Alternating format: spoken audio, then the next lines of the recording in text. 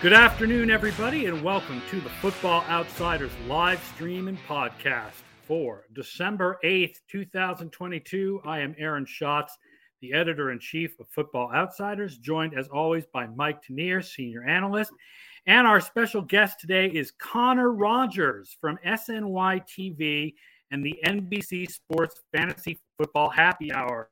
He is here to talk about one of the big games of the week and the game we are going to start with, and that is the New York Jets at the Buffalo Bills, the 1 p.m. game. This is the most important game for our Super Bowl odds because of the Bills. They make the Super Bowl in 37% of sims when they win, but 27% if they lose.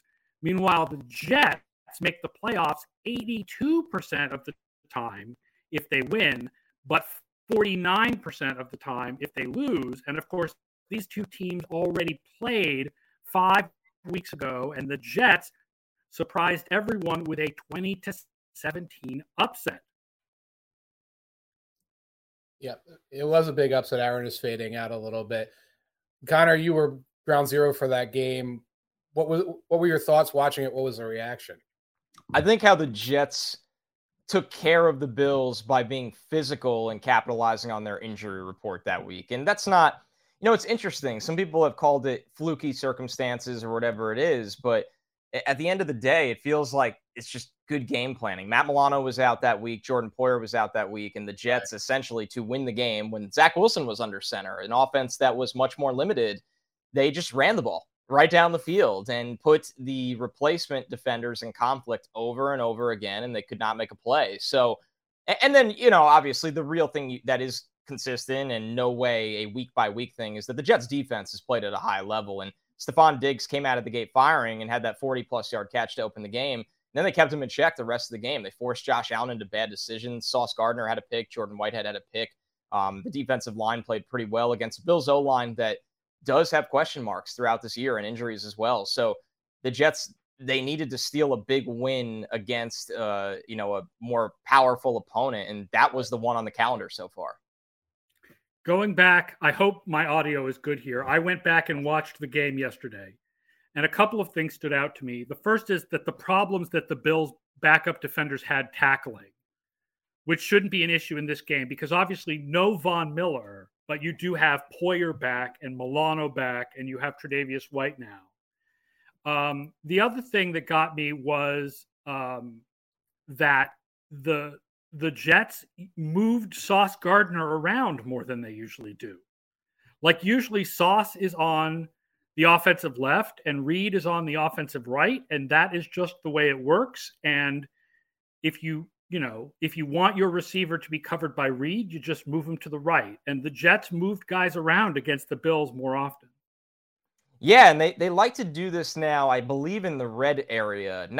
It hasn't been a trend enough where we can consistently say the Jets are more open to moving their corners, but it's a really good catch that maybe against certain opponents, it's something that they have to consider, especially if they think they have one of the best corners in the game already in Sauce Gardner. Now, the ironic part is DJ Reed has been almost as good. He just doesn't get any of the hype because he's not a rookie. He doesn't have the nickname. He's 5'9". It's, all of these things. But DJ Reed has been maybe just as good as Sauce in those circumstances. So we've seen teams try to move their top receiver in the slot to go against Michael Carter or move them around in general. So it'll be interesting to see the Jets counterattack in this game, knowing that the Bills are going to have a little bit more in the tank. The Bills are playing for that number 1 seed. The Bills have to be angry after that upset loss. And I think that was the most angry I've seen Josh Allen after a game when he put it all on himself. So, he had a couple of bad picks. Really, you just didn't see defenders. Couldn't see the defender because the right tackle was in the way, I guess. And the second one, he just kind of threw it. And Gabe Davis went one way, and Allen thought he was going a different way, and Gardner was just there. Yeah, he really made a lot of mistakes that, put the game in the Jets' hands. And Trey White and Jordan Poyer, I'm assuming, are good to go for this game. Matt Milano has not practiced this week yet, so that is going to be really interesting to see, and that's a bit of a surprise. They're describing it as a knee injury, which sounds like, I don't know if that's something new. So that's, I would call it the biggest loss the Bills had last time they played in terms of impact of the game, and something that needs to be tracked going into this one. Right. So much of every Bills week-to-week scouting report is who's there Yeah. And if this many people are there, they're the best team in the NFL. But as it drops to this level, they're vulnerable to stronger teams. And the Jets fill into that category of a stronger team right now. Yeah, which is not what we expected, right? No. Going into the year. It's not. Right. But, and here's the question, guys, that I like to throw to you as well that I'm looking at. The Jets are so different in this game. Mike White's under center. Garrett Wilson is a drastically different player with anybody not named Zach Wilson. It opens up the run game. They've had a million different offensive line combinations. Bam Knight's been a nice find at running back. He's not Breece Hall. But Bam Knight didn't play the last time these teams met. It was James Robinson, who just doesn't look like himself. So this is a totally different game. Von Miller had a strip sack in that game on Zach Wilson. It's a totally different game this time around. Absolutely. And with White, you see just a more professionalized offense. Yes. It's not this, well, we have designed this play that Zach Wilson can execute, and that is how Wilson will get the ball. And then this is how, Moore will never get the ball, et cetera. And like so many people, and it was one thing against the Bears, like, oh, so many guys got involved. It's like, well, the Bears kept handing the ball back. Last week, short of not being able to execute in the end zone, the ball's getting to Azuma, the ball's getting to Moore, the ball's getting to these different guys. And while we're not going to say Mike White is on some tier anywhere along the way, the basic things that can be done, checking down to a secondary target, getting the ball deep to an open receiver, those things are things that the Jets are getting right now.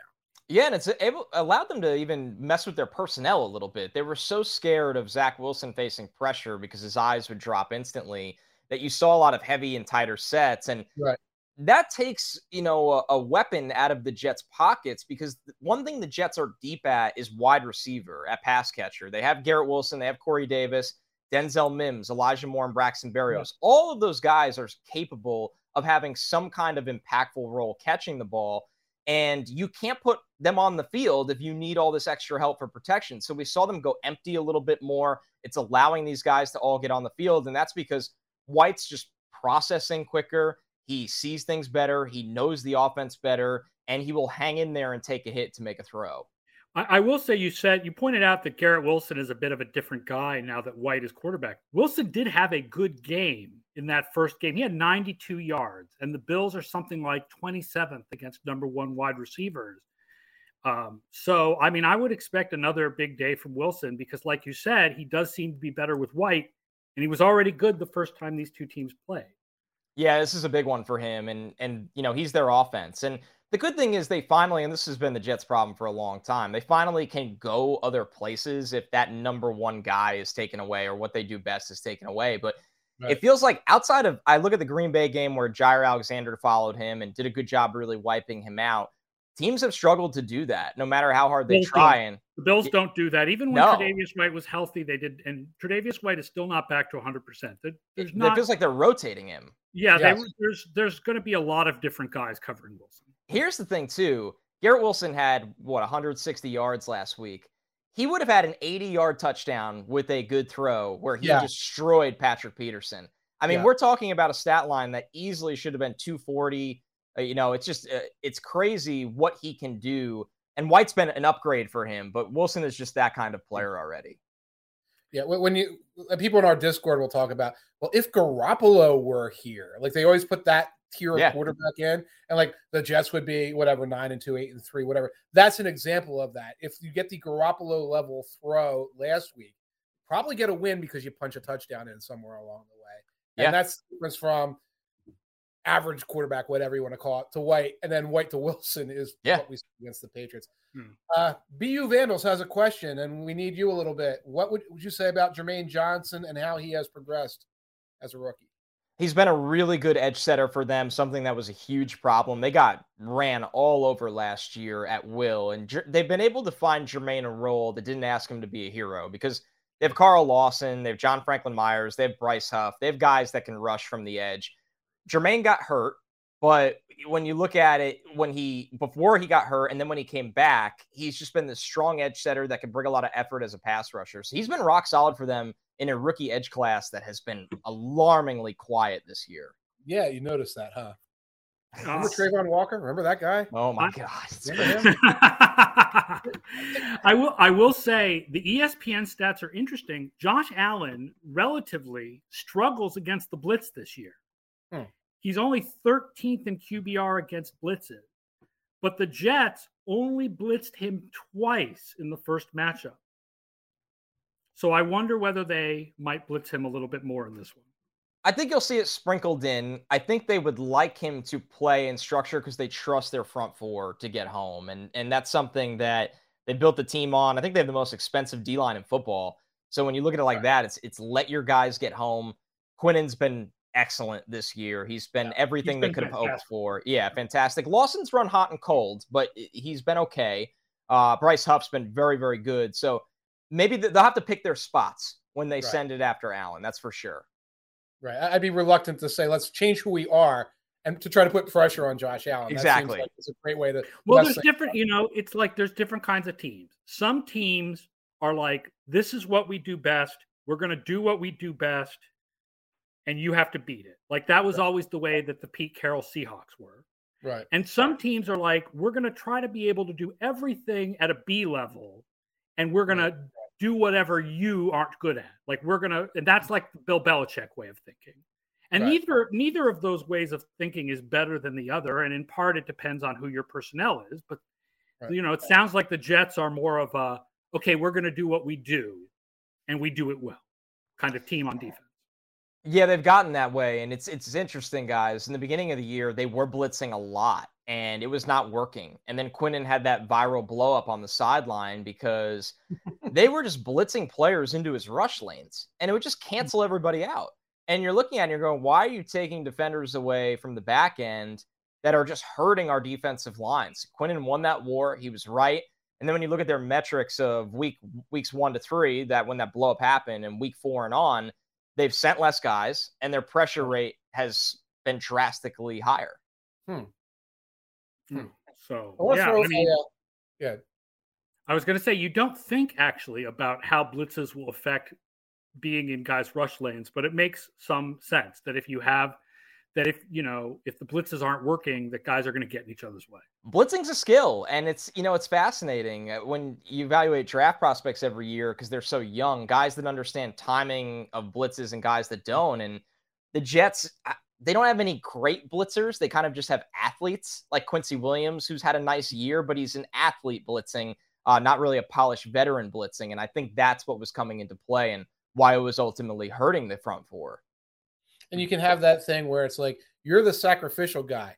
You're not supposed to win. You're supposed to blitz directly into the left side of the center's, shoulder. And guys like, I can beat the center on this. And you go smashing into Quinnen Williams, who's waiting for you to take that dude out of his way.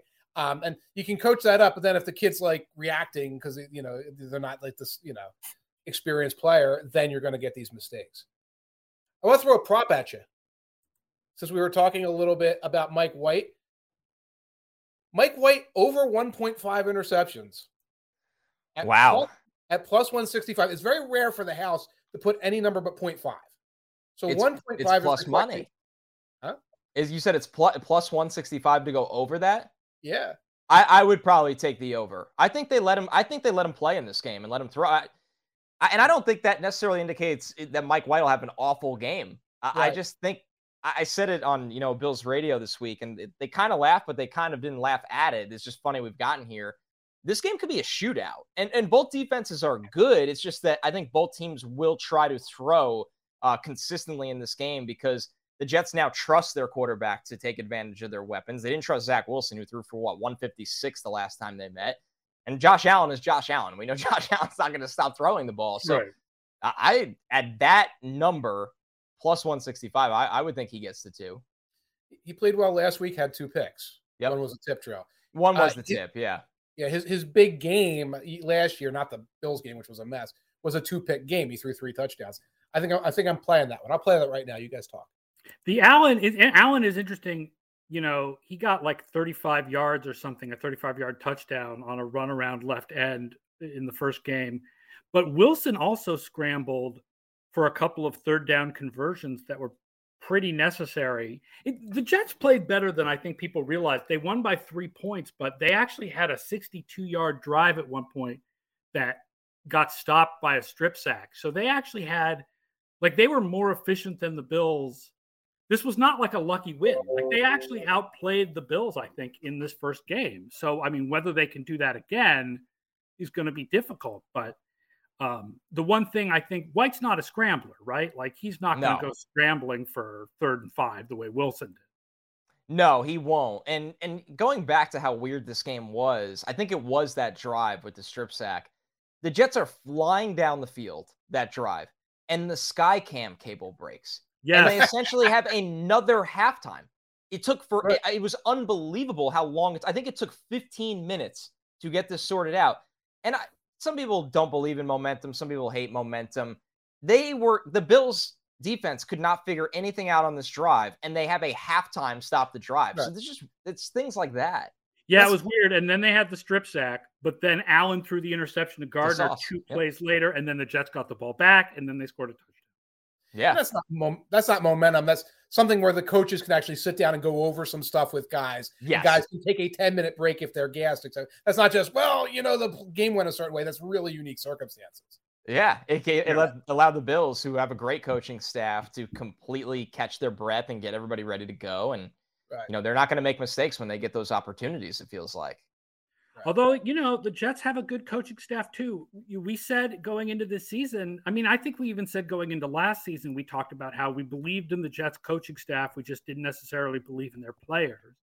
Right. And I think that what you've seen with the Jets being a winning team this year is in some ways a product of having a good coaching staff that you can believe in, both Saleh and LaFleur.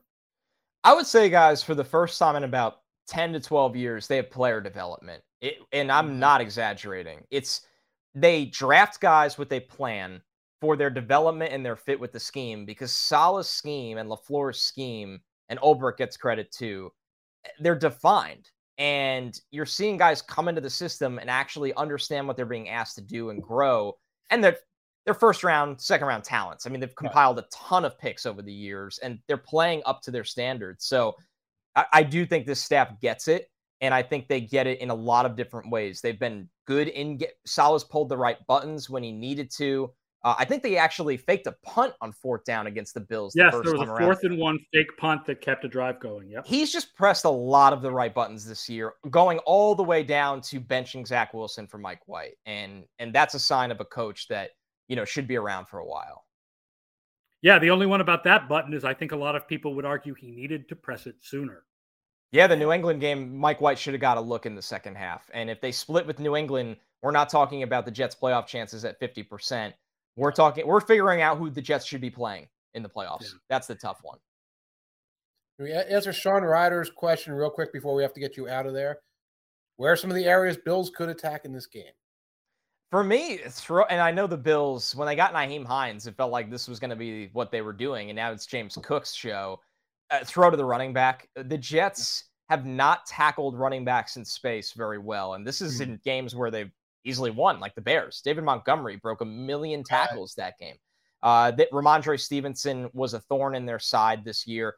They just don't tackle running backs in space very well. And Allen gets those sugar highs where the play's extending and he's looking for 30-yard completions to Diggs and Davis. And that's because he's amazing and can do that. But I think if somebody sits Josh Allen down in this game and goes, hey, you could take those shots, but you don't always have to do it, you'll get 10 to 12 yards checking it down to your running backs when you have the time. So that would be my number one thing I would look to get in Josh Allen's ear if I was the Bills in this game. I'm going to add, by the way, the middle of the field. Like, as you would expect, given how well Gardner and Reed have played this year, the Jets are very strong against outside passes. They're 24th in DVOA on passes in the middle of the field. So maybe some crossing routes, but also some Dawson Knox. Like, man. Yes. I remember him. Yeah, remember right? Dawson Knox? Like, that would be, I think, a good way for the Bills to attack in this game. Makes a ton of sense. It's crazy we haven't seen it. But the Jets, we've talked about this going all the way back to July. Whitehead and Joyner are, I would think the weaker spot of the defense. And it's not that they're bad. but you can but attack Reed them. and Gardner are playing really well. That Yes. is the weaker spot of the defense. And even Mosley's a step slow in coverage. I mean, he's a fine player, but he's not Fred Warner out there. So when you look at it, that's what teams should do, and it's a little alarming they haven't consistently gone to that well. People challenge Sauce and Reed every single week. Right. Yeah. Right. So this time. The line is Jets plus 9.5. Even though the Jets won the last game. You have it at DraftKings at plus 10? I have it up to the minute because I was just placing wagers while you guys were talking. I had it at 10. Yes, we are at plus 10 on DraftKings. Yeah, the consensus, the Vegas Insider consensus is 9.5. So some places have it 9.5 and some places have it 10. I mean, if I was putting money on this game, I would take the Jets and the points. I do think the Bills are definitely the better team. Like if you ask me who's going to win this game, I mean, it's hard to see the Jets sweeping the Bills. Right. But that's a lot of points, especially if you get 10 instead of 9.5. It's so disrespectful. And when we were trying to figure out the line that this game would open at, I was guessing it would open at 4.5 and move to maybe 6 by the end of the week. And I was like, unfortunately, I would take the Bills in this one because everything goes their way in terms of how hungry they are for this win. It's at Buffalo, which is really only a 1.5. You take the Bills straight up, but would you also if you had to bet with the spread, would you take the Bills minus 10 or would you? No, absolutely not. With the line where it's at, I'm taking the Jets. I think 10 is. I mean, even if the Jets have a chance to backdoor cover that, 10 is a lot of points for a team that has beaten this Buffalo team. The Jets are a really good second half team, which really plays into the spread a lot. So I'm a little surprised it's gotten that far away. Yeah, me too. Yeah, at around 6, I would be leaning Bills. At 10, I'm taking Jets and the points. I just took the Mike White interceptions, which is a little bit of a hedge in the other way, because if the Jets get hammered, Mike White probably has 2 interceptions in the game, and it's like insurance on the bet. So, by the way, Patrick Seeley, the Jets do not have a 5-2 quarterback in street close. The Jets were 5-2 with no quarterback. Yes, quarterback wins are not a stat. Wins are not a quarterback stat, and especially in Zach Wilson's case, wins were not a quarterback stat. And you're talking to one of the biggest Zach Wilson defenders on the internet, who feels like, well, no, I feel like he was bad, but he was not as horrible as people think. Once you adjust for the quality of the defenses he had to face, I think he was better than people think. I still think they made the right move by going away from him, but he was not like the worst quarterback in the league this year. He was better than Mayfield. He was better than Davis Mills. I think we got to get you out of here, right, Connor? Yeah, but I'll say one last thing. His presser got him benched, right? He just lost the room. He lost the room. And, it's also when you go back to the record situation, I mean, Mike White is 2-0 right now if Braxton Berrios just catches the ball. Mike White made a lot of plays to win that game. And that's why quarterback wins are not a stat, because something like that completely affects that stat specifically. Yeah. All right. Thank you so much. Thank you guys. Thank you to Connor Rogers, SNY TV, NBC Sports Fantasy Football Happy Hour, and PFF. What do you do for PFF? The Stock Exchange Podcast. We cover the draft all year round. Tampa Bay Trey. That's right. All right. So you can catch him doing all of those things, and he watches the Jets. And thanks for all this cool Jets information, man. Thank you, guys. Great talking to you. I'll catch up with you soon. Sounds good. All right. Yeah. Let's also have a Super Bowl MVP on the bench, Patrick. We're not going to play who could have won if such and such a guy caught the pass or didn't catch the pass. I mean, the Jets did lose the game, but also if you're asking which quarterback has played better for the Jets this year, it is not a hard question to answer. Even if you adjust Wilson for the quality of the defenses he had to face, White has been better than Wilson this year. Like, that is not a question. And White was better than Wilson last year too. Yes. And so was Joe Flacco. Yes.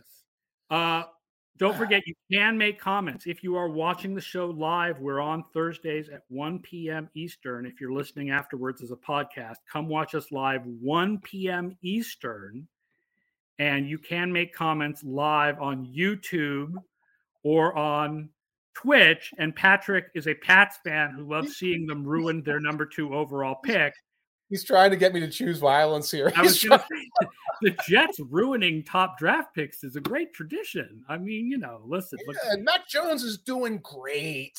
Well, listen, yeah, speaking of ruining top draft picks, I think the Patriots are doing some ruining of their own right now. So, I mean, Mike may disagree with me on this, but if you asked me whether Mac Jones's play this year, how much of it has to do with how they're dealing with him versus his own innate abilities, I would think his numbers last year show that how they're dealing with him is a winning out over his own innate abilities. So the Patriots aren't doing the greatest with player development either right now. I would agree with that. I would totally agree with that. All right, let's talk some more about this week's games. There are only 13 games this week, so we're only going to cover 5 on the show, but a couple of more 1 p.m. games. Let's start with Philadelphia at the New York Giants. Eagles Super Bowl chances, which we have higher than anybody else. Right. 48% if they win this game, 39% if they lose. It's interesting because I think everyone agrees they have the inside track to the number 1 seed. Yet for some reason we have their odds higher than anybody else. Absolutely. I think you're clicking out again. So if you can you know what? That may be me going to look at my notes. I see. I may not be able to look at my notes. Oh no. Giants playoff odds 45% if they lose, 75% if they win. We're going to get this notes thing fixed by next week. What are your feelings on the Giants and Eagles in this one? Eagles win. The end, period. I mean, this is just the Giants were trying very hard last week to surrender, but they were trying to surrender to the Commanders, who also wanted to surrender. And that's why we had this game that had overtime with them punting back and forth the ball to each other. I guess the closest thing to like a good matchup, the Giants do have a good run defense. They can control that. The Giants still run the ball well. So that's like the Eagles' quote unquote weakness that that hasn't gone away as a narrative in terms of a weakness. Although the Giants running game really is just boiled down to they're doing zone read with Barkley and Danny Jones. That's about all they've got right now. So I can see the Eagles, I can see the Giants finding ways to keep this close, but there's just a mismatch. Like the Giants are sort of like a weaker version of the Titans. The Titans go out there with not a lot except a running back and like a lot of toughness and defense and try to keep the game close. And the Giants do a weaker version of that. And we saw how the Titans fared against the Eagles last week. I don't see that much of a difference this week. It's interesting. Here's a fun stat. The Eagles offense is number 2 on first downs.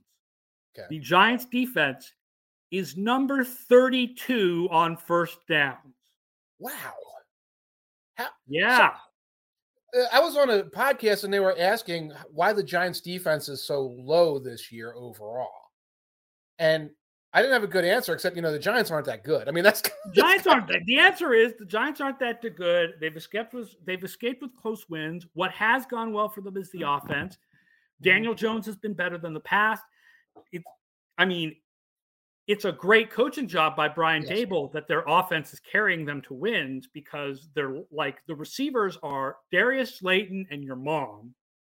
So it's amazing, but that is what's happened. Is their offense has carried them to win. Their defense is not good. My mom is in fact more reliable at age 83 than Kenny Golladay. So that does absolutely scan there. And I don't know, like it's almost like you try to say, well, what's our defensive game plan against the Giants? It's just like, don't mess up.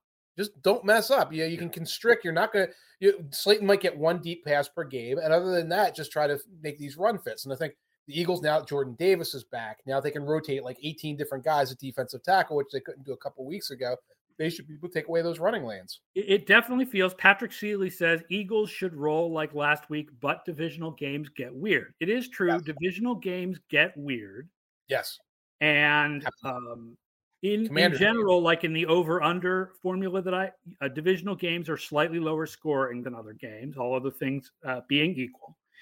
But I really don't think this is going to be a problem. The Giants have run out of Lucky Charms horseshoes. Yes. They've run out of horseshoe marshmallows. The Vikings have a whole box that is nothing but horseshoe marshmallows, but the Giants ran out of the horseshoe marshmallows. And I just think the Eagles are just a much better team. The line is 6.5, and I would go Eagles and give the points.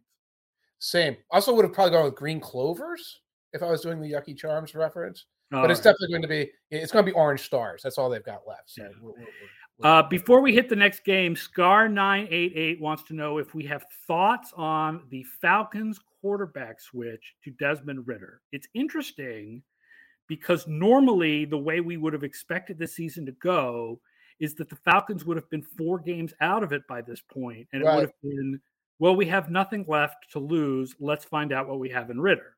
Mm-hmm. But the Falcons are only a game or a game and a half behind Tampa. Game and a half.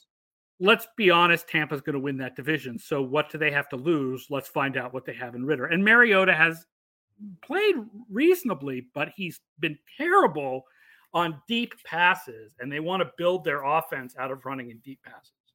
Right. According to a website called Football Outsiders, the Falcons still have an 8.6% chance of winning that division because the Buccaneers are this weird mess of a team. I guess we're going to get to them in a minute or so. But yeah, so much of what the Falcons were doing. Interestingly, I looked this up. The Falcons only go 3 and out 13.5% of the time.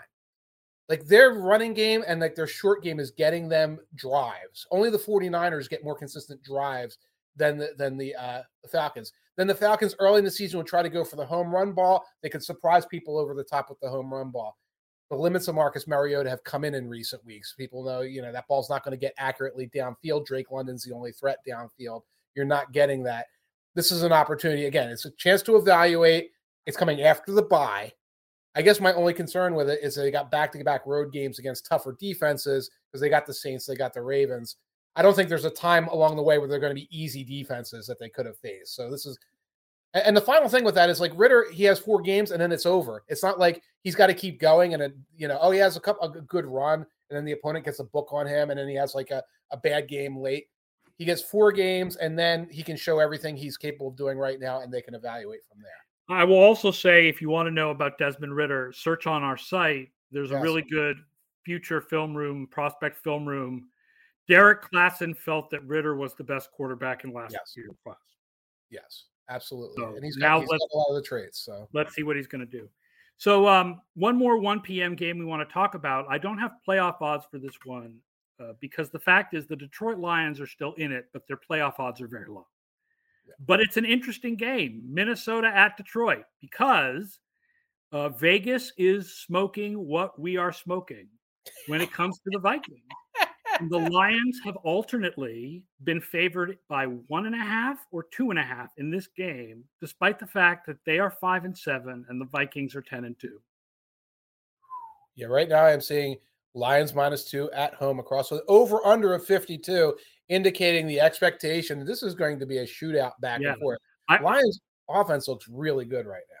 Yeah, I will say our over-under formula likes an under in this game. At that height, I can say. That is a very high. It's like 52.5, and the Lions' defense has actually been pretty good the last 5 or 6 weeks. Right. You're just seeing stouter play really among their front 7. Linebacking core, all those things. And then, it was a really convincing win against the Jacksonville Jaguars. It really just rolled away from the Jaguars. I'm not ready for the Lions to be the team that trips up the Vikings, though. I'm just not there yet. I do feel a little bit like Justin Jefferson feels a little bit like Thanos. He's inevitable.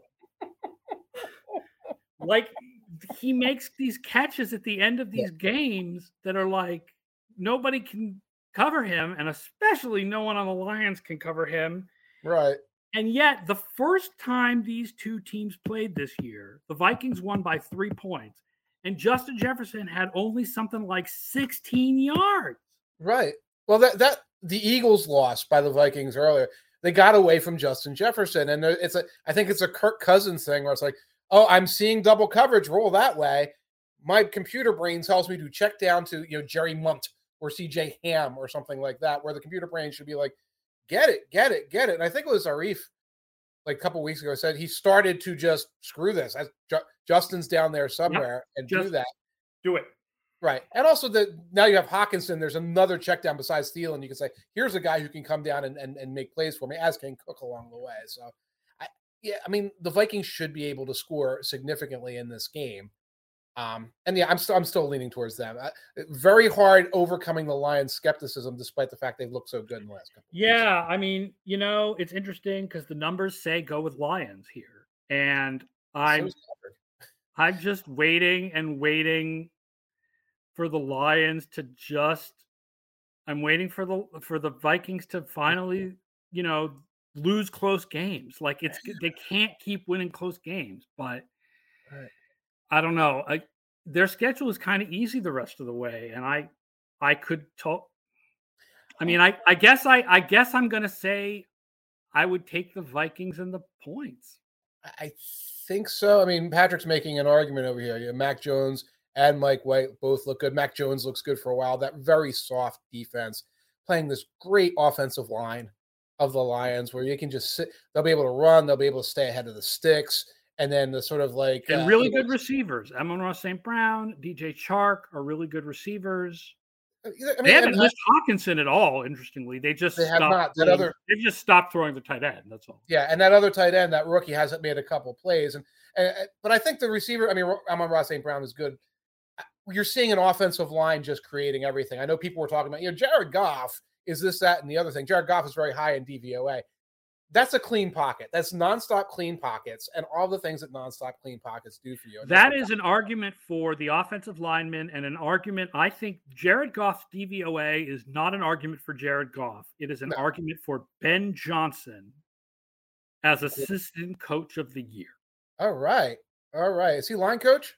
He's the offensive coordinator. Offensive coordinator. I lost track of who their coordinator was. All right, I will buy that. Maybe line coach as well should deserve. I mean, maybe as assistant coach of the year, or maybe second on my ballot behind Shane Stricken.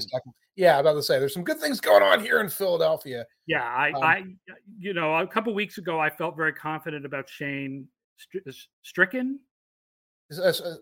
I can't even pronounce it. So yeah, as my choice, I think Ben Johnson's doing. I mean, what the Lions are doing though is pretty impressive, honestly. Right. Let's go stay away from the game. I'm staying away from the Vikings games from now on. 4 p.m. We said we were going to talk about Tampa Bay. And now I have notes again, by the way, because my printer, this is the last page my printer printed before it ran out of ink. Tampa Bay at San Francisco, 4 p.m. Surprisingly not one of the more important games of the week for playoff leverage because these teams are mostly in. Yeah. The Buccaneers are still at 83% if they lose. The 49ers are still at 88% if they lose. The Buccaneers can go 6-7, lose to Brock Purdy, and have an 83% chance of making the playoffs. That's correct. Only after almost getting their butts handed to them by Andy Dalton until all hell breaks loose in the second half of the fourth quarter on Monday night. I don't think they almost had their butts handed to them by Andy Dalton. I think they almost had their butts handed to them by Demario Davis and Cam. Yes, yes, that is much more accurate, but yes. Until all hell broke loose in the fourth quarter. That part is true. Only in the NFC South, ladies and gentlemen. Tom Brady, I will point out the interesting stat I found. ESPN, I'm working on a piece for ESPN for next week about the weaknesses of the various quarterbacks. Okay. And Tom Brady has struggled against the blitz for the last couple of years. Not this year. Tom Brady is number 1 in QBR against the blitz. He's 20th against 4 pass rushers. That's weird. That's weird. It's weird, except their offensive line isn't what it was the last 2 years. You're getting more pressure there. What are the 49ers going to send? Are they going to send blitzes or are they going to send 4 pass rushers? That's right, kids. They are sending 4 pass rushers. 4 really good pass rushers. Watching the Dolphins 49ers game, and people praise the 49ers linebackers 100%, of course. It's true. The Buccaneers really like running on those early downs, and it looks like they want to try to do what everyone wants to do. They suck at it. They suck. They're horrible at it. And then we're going to set up play action. I'm going to point out Tom Brady can't be bothered play faking anymore, but we're not going to get into that right now. It's like he doesn't want to bend that far. If you think you're going to suck the 49ers linebackers in with play action and then they're not going to be in position for underneath passes, bad news from Tua Tagovailoa about this. They're going to be back. They're going to be in those lanes. And one of the reasons I think Tua was firing high a lot last week is because he's trying to get it over linebackers that he realizes were not sucked in any way that can get back there and are taking away some of those underneath. You want to hear something crazy? Yeah. Those intermediate middle passes that we read so much about before that game, and then Miami went away from where they throw more of them than anybody else, but they went away from them in that game because of the 49ers. Yeah. We're talking 10 to 19 air yards, middle of the field. Yeah. You know the 49ers are a below average defense against those passes? Amazing, because they seem like they were in their great rep position. is so good against those passes. The actual results are not that good on those passes. Over the middle of the field, 10 to 19. Huh. But the Dolphins just didn't challenge it. They were like, Fred Warner, we're not challenging them there, even though the numbers said you could challenge them there, but they didn't do it. A couple of times they did. There were a few passes in there, and they were overthrows. Yeah. And I feel pretty confident that it's like, well, I know I got to get it over this line of defense along the way. So, well, maybe that's something that the Buccaneers could exploit. So I think I may have written this. The line is San Francisco by 3.5. It's this crazy, like, 7th round rookie is favored against Tom Brady thing. Yep. And I'm almost kind of thinking I would go San Francisco. Yeah, well, I mean, I always want to go with that backup quarterback in their first start. I always want to do it. You do, but they're rarely favored in their first start. Correct. And that's why my play of the week, I went backtracked, and I just did a 3-legged parlay money line, so straight up bets of the 49ers, the Chiefs, and the Seahawks. 3 teams where I did not love the lines, but I felt confident with the win, or confident with the other 2 wins, and then the 49ers. I'm just curious how this plays out. I don't really know what Brock Purdy has to offer. He can complete short passes in the middle of the field. He can squirt the ball to C-Mac and Debo. And really, some people loved what he did in the first game. I missed what they really loved. Ted Wentz, I watched a guy running into sacks. I saw a guy running into sacks. I mean, DVOA-wise, that was one of the worst San Francisco passing games of the year. But it wasn't bad. It was just average. I mean, he gets the ball over the middle to Kittle with a guy in his face. That's a pretty impressive throw. There's another quick step throw, a couple of those that are fine over the middle of the field. He benefits a lot from defensive pass interference. And, I mean, there's just one play where he thinks he's Michael Vick, and he basically runs into Melvin Ingram, like trying to do like a Superman scramble around the back. A couple of plays where it didn't look like he managed the pocket well. I mean, I see the adequacy to get through, games, et cetera, et cetera. I don't see somebody who is like, well, if you watch the film, your eyes will be open. I did. They weren't. Let's talk about one more thing I'll say about this game. The over-under is 37.5. I know. The over-under formula loves the over in this game. I was going to do 49ers and over in a parlay, and I got told feet about it. But I think that there's points off turnovers opportunities either way. I think there's field goal opportunities either way. My brain kept landing on 21-16, and I kept not playing the over, but I can see it. Yeah. All right. Miami at the Los Angeles Chargers at 8 p.m. Flex football. Take a Rama. Take Apocalypse. Yeah, we are really having a Tua. We're having a Tua versus Herbert take apocalypse. Take Apocalypse. The take apocalypse is coming, and I'm dancing to the end of it. But let's say this about Tua and Herbert. Tua's defense sucks, and Herbert's defense sucks more. That's true. Herbert's and that's, I think, the biggest thing in this game. I mean, and Tua's defense doesn't suck. They're actually average. They've been better. I went and looked at since Bradley Chubb showed up because Miami has an interesting dichotomy. Miami has a very high pass rush win rate in ESPN's pass rush win rate and a terrible pressure rate. Terrible. By ESPN's own charting, they're 29th in pressure rate. I'm sure at the Pro Football References charting, they're even worse. Mm-hmm. Now, that's improved to 31% since Chubb showed up, but even that is just 18th in the league. But their pass defense, we're only talking 4 games, but their pass defense has improved from 27th to 12th since Chubb showed up. So their defense has not sucked. for at least the last 4 games.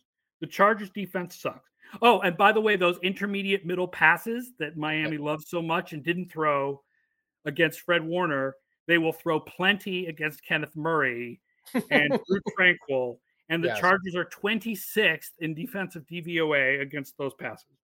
Yeah, and there's going to be running plays. And one thing that Tua was not, what the Dolphins couldn't do was run the ball effectively for most of that game. That sets up more third and longs, obviously. You can run the ball still against the Chargers. It's not like last year's nightmare Chargers run defense, but it's a pretty bad run defense overall. I forgot to mention, this is the most important game for our playoff odds. The Dolphins are 97% with a win, 78% with a loss. Okay. The Chargers are 40% with a win, 8% with a loss. They cannot lose this game. They cannot lose this game. They might lose this game. They probably are going to feel. I feel good about the Dolphins in this game, actually. Right. And I'm sorry, I short circuit with the word Justin Herbert. I almost have like a reaction. I start twitching without saying the word here. Okay. The offensive line of the Chargers right now, it is 2 rookies, including Jamari Sailor, who everyone talks about is really good at left tackle. He was really good at left tackle the first 4 weeks.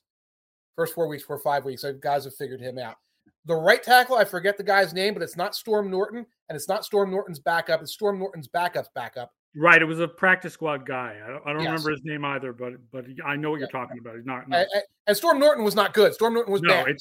It's a bad of the bad of the bad. Yeah. It's the bad of the bad of the bad. Chandler Jones, who I thought was ready to retire, had 3 sacks and a deflected pass the other day. Guys are coming right up the middle. So the folks who say, Justin Herbert, it's not his fault. A lot of it is not his fault. That is legitimately true. The folks who say Joe Lombardi should be throwing it deep. If Joe Lombardi tried to throw it deep, Justin Herbert would be dead right now. So there's a little bit of a, kind of keep an eye on what you're talking about with these things. But it's going to be very hard for that Chargers offense that folks want to see. I don't think you're going to see it in this game. I don't think you're going to see it in the foreseeable future because there's just not enough on that offensive line. DVOA just feels that the Chargers are a bad team this year. Yeah. Yes, they're 6-6. 6-6. They are much lower in DVOA than the Jets or the Patriots. You had games like the Cardinals games. They come away with the win, but it's the Cardinals. And they're grinding to get this win in the fourth quarter where the 2 teams are just punting back and forth. And you're facing this bad opponent. You're facing a bad opponent that is really bad in the second half. And eventually you come away with the win. But that's kind of like the Chargers are showing you that's kind of the level they're on. They're on the level with opponents like the Raiders, like the Cardinals, who they play neck and neck with most weeks. So it's Dolphins minus 3.5. And 51.5 is the over-under. Think like the system has to like the under, right? The system says slightly under. Okay. And strong on the Dolphins. Let's do it. I wonder what the parlay would be. I'm not going to be able to pull it up on time. There's too many buttons. But I feel good about the Dolphins in this game. I just feel like the Chargers, I feel like we're having too much of a take-a-rama about Herbert versus Tua. Like, I still feel like Herbert is very special, and literally he's stuck in an everything that could go wrong has gone wrong situation on offense this year, where he's hamstrung by the offensive coordinator. He's hamstrung by the offensive line injuries. His receivers have not been healthy. Like, I feel like using this year to make a judgment on Herbert just feels wrong to me. But it doesn't change the fact that all those things are bad. All those things are true. And for Miami, they're not. Right. And you'll see tomorrow's walkthrough what I think about that, about the quarterback who's below Marcus Mariota in DVOA and DER. But I do agree that Herbert has the traits to be an outstanding quarterback. It doesn't matter when so many things are going wrong. Right. And when you're facing a team that has more things going right. And the take-a-rama is, again, the battle for third best quarterback in the 2020 draft class, folks. Right. Well, you're putting Hurts above both of them, huh? Of course I am, because he's better than both of them. I will say Bill Barnwell had a big ESPN Plus piece today, and he put Tua second. Okay. And Hurts third. Hurts third. And Herbert fourth. And Herbert fourth. So I'm not alone. Burrow first. And I think most people at this point would put Burrow first because because he's definitely worked on his clear weakness, right? Which is he's taking fewer sacks.